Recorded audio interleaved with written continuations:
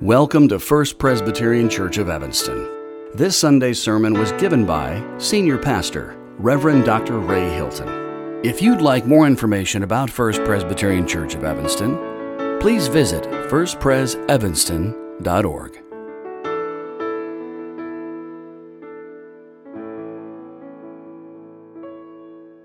Our scripture reading today is from the Gospel according to Matthew, chapter 4, verse 23 through 25, which you will find in the New Testament section of your pew Bibles on page 4 or on screen. Please join me in a prayer for illumination. Almighty God, in you are hidden all the treasures and knowledge. Open our eyes that we may see the wonders of your word, and give us grace that we may clearly understand and freely choose that way of your wisdom. Through Jesus Christ our Lord. Amen. Matthew 4, verse 23. Jesus went throughout Galilee, teaching in their synagogues and proclaiming the good news of the kingdom and curing every disease and every sickness among the people. So his fame spread throughout all Syria, and they brought him to all the sick, those who were afflicted with various diseases and pains, demonics, epileptics, and paralytics, and he cured them. And great crowds followed him from Galilee, the Decapolis, Jerusalem, Judea, and from beyond the Jordan. This is the word of the Lord. Thanks be to God. Well, thank you, Matilda. I'd like to add just two additional readings that you'll find relevant to what we just heard. In fact, this next reading forms like a bookend to what we heard in Matthew 4 and now what we hear in Matthew 9. The words are almost identical. Matthew 9, then Jesus went about all the cities and villages, teaching in their synagogues and proclaiming the great news of the kingdom and curing every disease and sickness. And when he saw the crowds, he had compassion on them, for they were harassed and helpless like sheep without a shepherd. And then he said to his disciples, "The harvest is plentiful, but the laborers are few. Therefore ask the Lord of our harvest to send out laborers into his harvest." And then this next verse from Matthew 10, then Jesus summoned his 12 disciples and gave them authority over unclean spirits to cast them out and to cure every disease and sickness. And this too is the word of the Lord. Thanks be to God. You know, for the past few Sundays, and I hope you haven't grown weary of the emphasis, the focus that we've been having the last few Sundays as we've been shining the spotlight on the meaning of of discipleship and what it means to follow Jesus. And I hope by this time that you are agreeing with me, maybe on this one thing, that discipleship involves the whole person, that we're called to follow the Lord Jesus Christ with our head and our heart and our hands. I hope that you're not just giving a part of yourself, but you're giving all of yourself as you understand it to Jesus. N.T. Wright, in his book, Following Jesus, Biblical Reflections on Discipleship, he said that disciples are not just head learners. They're not just heart learners, that disciples are life learners. And during Lent, I want for all of us to believe that. I want us to believe that God's delight is to use your life and use your experiences, to use your hands in service to Jesus Christ. I so want us to believe that. But for this to happen, it means that we have to close the gap between what we believe and what we do. And to me, that is the challenge of the discipled life. Closing the gap between what we believe and what we do. Let me illustrate very quickly for you. So our church is one of 5 or 6 congregations here in Evanston that's taking turns to host what's called this overnight shelter for homeless men and women. And anywhere in the world you go, you're going to find that there are people who don't live and sleep in homes. They live and sleep on the streets. We have them right here in Evanston.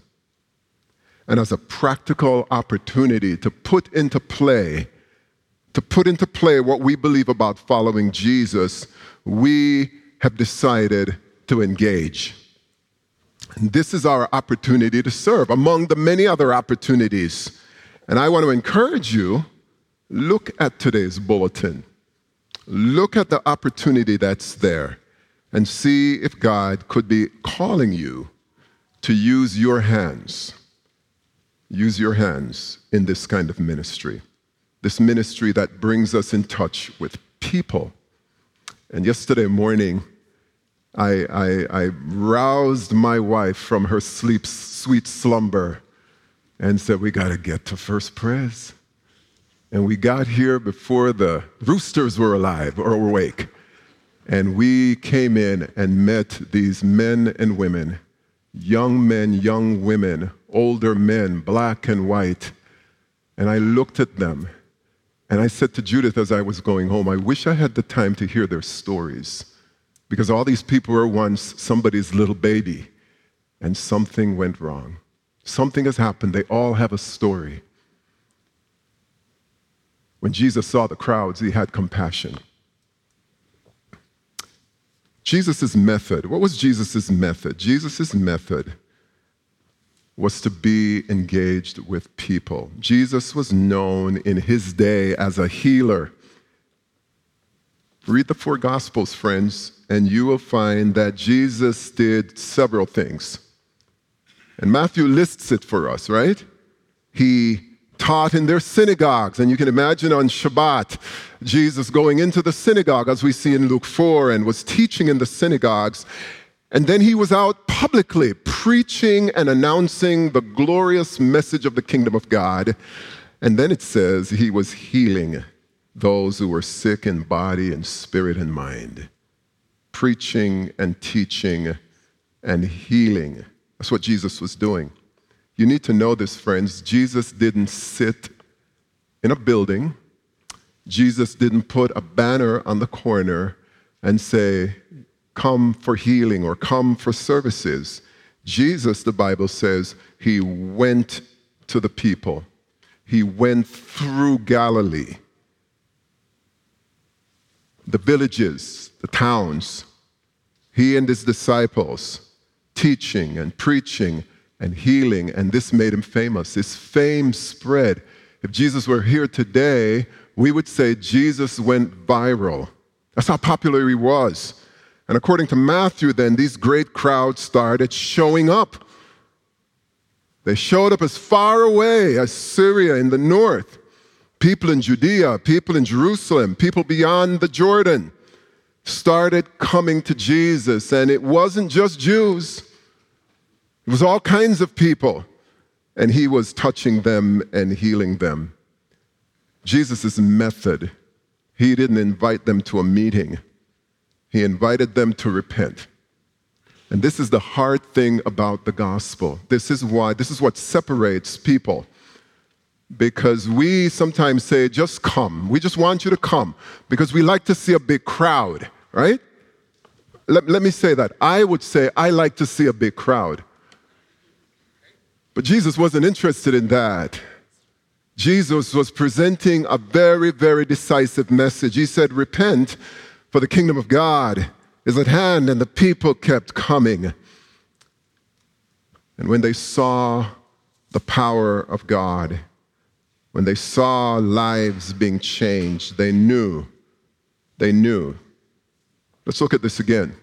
Great crowds followed him. They started following him. Now that same word is used to describe disciples. I'm not sure if we should read that word follow in the way Jesus spoke to Peter, James, and John and said, follow me. They were not following him as devoted disciples. They were just following because it was amazing to see what he was doing as lives were being touched and healed and changed. I'm going to tell you a little bit about my own story, because I was exposed to the healing ministry of Jesus when I first became a Christian at the age of 17.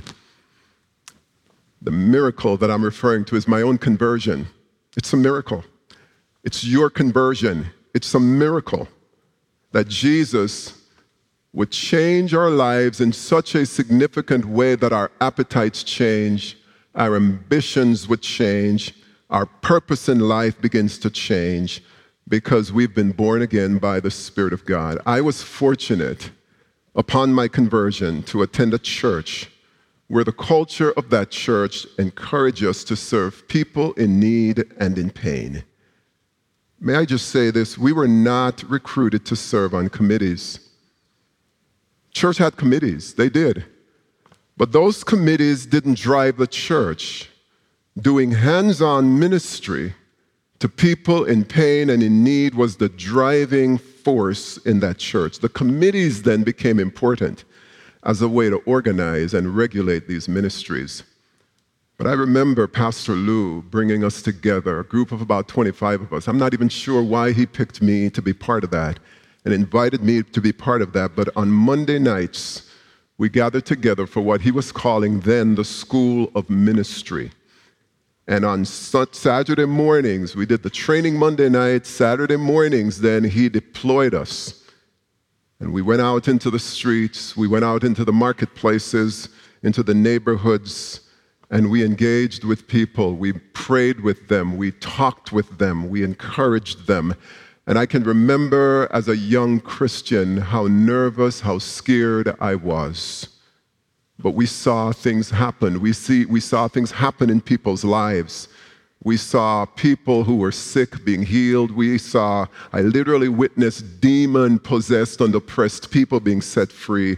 People who were spiritually untethered, finding a home, coming to our church, knowing Jesus. We ministered to people's practical and spiritual needs. We delivered food, clothing. We helped renovate people's homes. We did street meetings, and I remember once at a street meeting where the pastor asked me to come up and give my testimony. To this day, I don't know what I said. My heart was jumping out of my chest. But you know something? Those experiences transformed my prayer life. Those experiences enlarged my love of Scripture. Those experiences drew me into the recognition that people matter. And most of all, and you need to know this, it was because of those experiences that God began to plant a seed in my heart that, Ray, you are being called to be a pastor. It took me a while to believe that. If you knew anything about me as a younger man, it's a miracle that I'm standing here before you. My life has never been the same. And I'm convinced, brothers, and you may disagree with me on this, and I'm going to say a couple things that might stir your heart, but I'm convinced that spiritual growth comes mostly through engagement, serving others, getting out of our comfort zones, engaging in radical obedience to God, and less through sitting in a classroom, sort of gathering theological data points and arguing about how many angels can sit on the head of a needle. I believe that. Am I saying we should stop having Sunday school classes and small groups and Bible studies? No, I'm not saying that. But what I'm saying is we need to ensure that we apply our learning to our living. And I'm just going to say it again, that is the gap in the church in the United States and in many Western churches. The reason why the church is exploding in other parts of the world, it's because they have closed the gap between their learning and their living. They've found a way to take what Jesus did and then take it into the streets, take it into their homes, take it into their neighborhoods, and things are happening. And we here in North America, we've got to close the gap. I think one of the drugs that's caused us to sort of be asleep is that we assume then that because we have a wonderful building, that people will just come to us, and when they come into our box, we're going to minister to them. And many of us don't realize that the landscape has shifted. The church is no longer showing up on people's radar.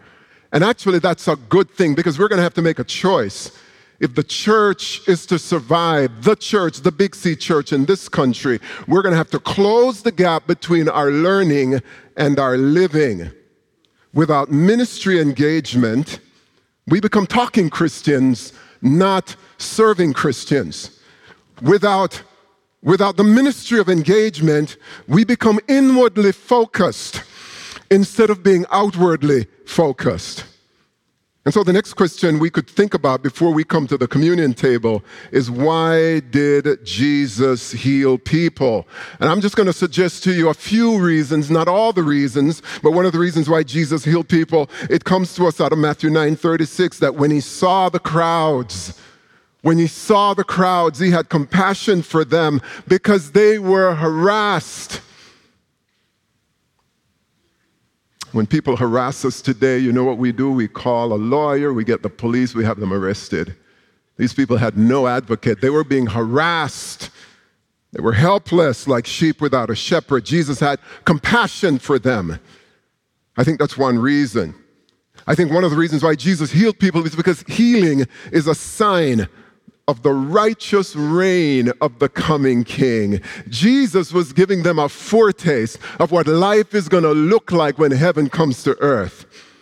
And so I was thinking about these two prophetic promises that you see in Isaiah 9 and Isaiah 61. The first one, we hear this read at Christmas, but it is so true. And it's right there in Matthew's gospel. The people who walked in darkness, that's where a lot of people are today. They've seen a great light.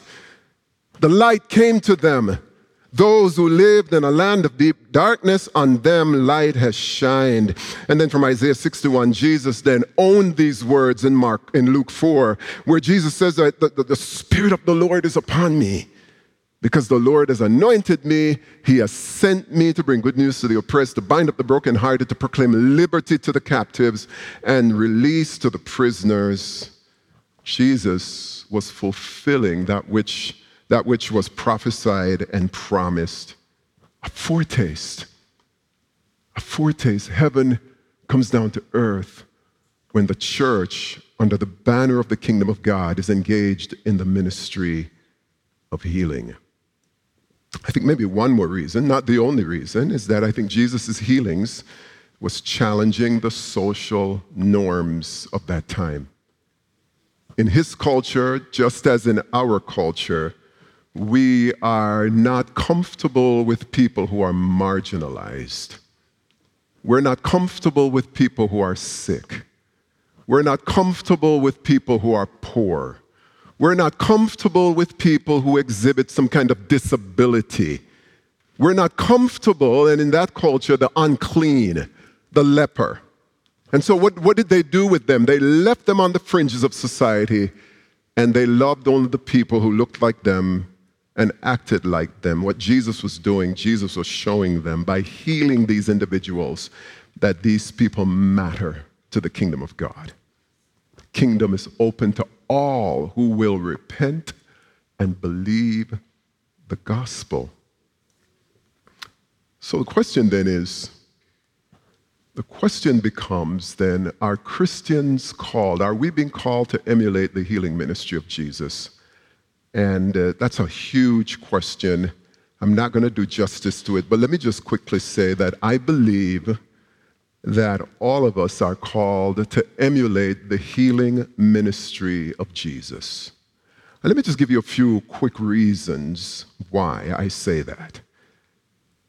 Jesus then, in Matthew 9, the text again that I read, he commissioned his disciples to continue the work of healing. He told the disciples, the harvest is plentiful, the laborers are few. They had a problem back then with volunteers. That's nothing new. But what did Jesus say? How do we solve that problem? He said, pray to the Lord of the harvest to send. Because the thing I hate, strong word, the thing I don't appreciate is when we guilt people into doing things. We want God to do the sending. When your heart gets renovated, when your heart gets ransacked, nobody can stop you. You are ready to go. Church or no church, you see the harvest and you're ready to serve. So what we do is pray that the Lord of the harvest would send out workers to do what? To fill up the pews? No. To send them out to do what Jesus did. Jesus said to the disciples, freely you received, freely then give it. And so I believe that what Jesus did then is still relevant for us today. I also believe that it's relevant and it's important that we emulate the practices of Jesus, because I think it's wrapped up in the Great Commission. Matthew 28:19 through 20, Jesus instructed his disciples to make disciples of all nations, teaching them to obey everything I have commanded you. And I believe within that commandment is the call to heal and to care for those in need. And so what Jesus practiced, the 12 practiced, what the 12 practiced, we're called to practice. As the Father has sent me, I'm sending you. I'm sending you. Now, here's what many will say. Well, Pastor, I don't know about this healing thing because not everyone gets healed. I mean, you don't know what happened in my life. I prayed that my mother would. I prayed for my sister. I prayed for my friend. I prayed for my coworker. I prayed for my husband. I prayed for my child. Why wasn't God healing them at that time? And so, yes, I will admit that when we talk about the healing ministry of Jesus, we're not suggesting that everyone we pray for, everyone we engage with, their lives will be touched, their lives would be healed. Even though I know, you know that God has the power to heal everyone. For reasons unknown to us, there are times when God chooses not to heal, and the person dies. There are times when Jesus went to, let's say, the rich young ruler. He needed healing. And he told him to sell all that you have, give it to the poor, come follow me. Jesus couldn't change his mind. He walked away. Sometimes the healing doesn't happen. God chooses not to heal. I think about Paul, who had a sickness, and he prayed 3 times to God, God, would you please take this out of my life? And God did not take the sickness out of his life. God said to him, my grace is sufficient for you. My grace is sufficient for you. So here's a question I want to ask you. Where in your life today, where in your discipleship today are you using your hands to bring healing and blessing to others? I would like for you to begin to change the way you think, that you are a healer. Think about it. How long was Jesus on this earth? As far as we can tell. 3 years? Yeah, maybe 3, maybe 3.5. Did he heal everyone? I see a head saying no, he didn't. Did he visit every home? Did he change every disorder in society? He left after 3 years, modeled that way of life, trained up those disciples, ascended back to the Father, seated at the right hand of God, where he's still interceding. And as he was leaving, he says, I want you to wait in Jerusalem for the power of the Holy Spirit that will come upon you so that you can be my witnesses in Jerusalem, Judea, Samaria, and to the ends of the world. Jesus has left his church in the world to continue the work that he started. You are a healer. The Holy Spirit lives in you. Jesus has called you. Jesus is sending you, and he's sending you to those who are hurting. And Jesus promised us, when he told those disciples, and I believe it applies to us, when he said that all authority, and you think of the authority that he encountered in the wilderness with the devil last week, as we heard Richard Haney talk about the battle. The authority of Jesus is over the works of the devil. All authority in heaven and on earth has been given to me, he said. And then he said, go and make disciples, and I will be with you to the end of the age. And I know it's scary to go. Trust me, I've been there and I'm still there. But it's in those moments when we step outside of ourselves and own our identity that we are healers. We're emissaries of the kingdom of God, that God will meet you in that moment. And on those Monday nights, when we were gathering together, I learned a song that to this day defines my approach. A simple little song. It says, "Oh, to be his hand extended." So this is the School of Ministry now. This is the theme song. Oh, to be his hand extended, reaching out to the oppressed. Let me touch him. Let me touch Jesus so that others may know and be blessed. That's the song of hands-on ministry. That's the song of a Jesus follower. Lord, use me as a conduit with all of my flaws, with all of my weaknesses, with all of my stumblings. Lord, I want to be a fountain of blessing to someone. But you need to start telling yourself, I'm a healer. And it starts in your home. You know, some of you men here this morning, you're not being a healer to your wife. You're not being a healer to your children. You're being a terror. And some of you wives, maybe you're doing the same thing. And some of you go to work and you're not being a healer at work. You're being a divider. Some of you are right here in the church and you're carrying all kinds of gunk within your heart, unforgiveness, bitterness, pride, arrogance. And what Jesus wants us to do is to shed all of that. If you're going to be a healer, it starts right in your Jerusalem. And so how I treat my wife at home doesn't do any good that I'm up here preaching and I'm a terror at home. I'm a healer. You're a healer. Your words, your actions. And when you hear about people who are sick, don't just say, "Oh, I'm so sorry to hear that." One of the things I often would say is it okay if I pray for you? And when you say that, they say, "Sure." And then I say, "I mean right now." "Oh, you mean right now?" "Yeah." "Why don't we just pray?" The thing about praying for healing is that we're not the healers. God is the healer. I just say, "Lord, use me." And I've seen things happen. And then other times, nothing happens, at least from my eyes. God, use us. Use us, Lord. That's my prayer for us this morning. Be a blessing to someone. Be a blessing to someone. Be a blessing. First Pres, be a blessing. Have people ask, "God, use me. Use me for your glory." In the name of the Father, the Son, and the Holy Spirit, and God's people say,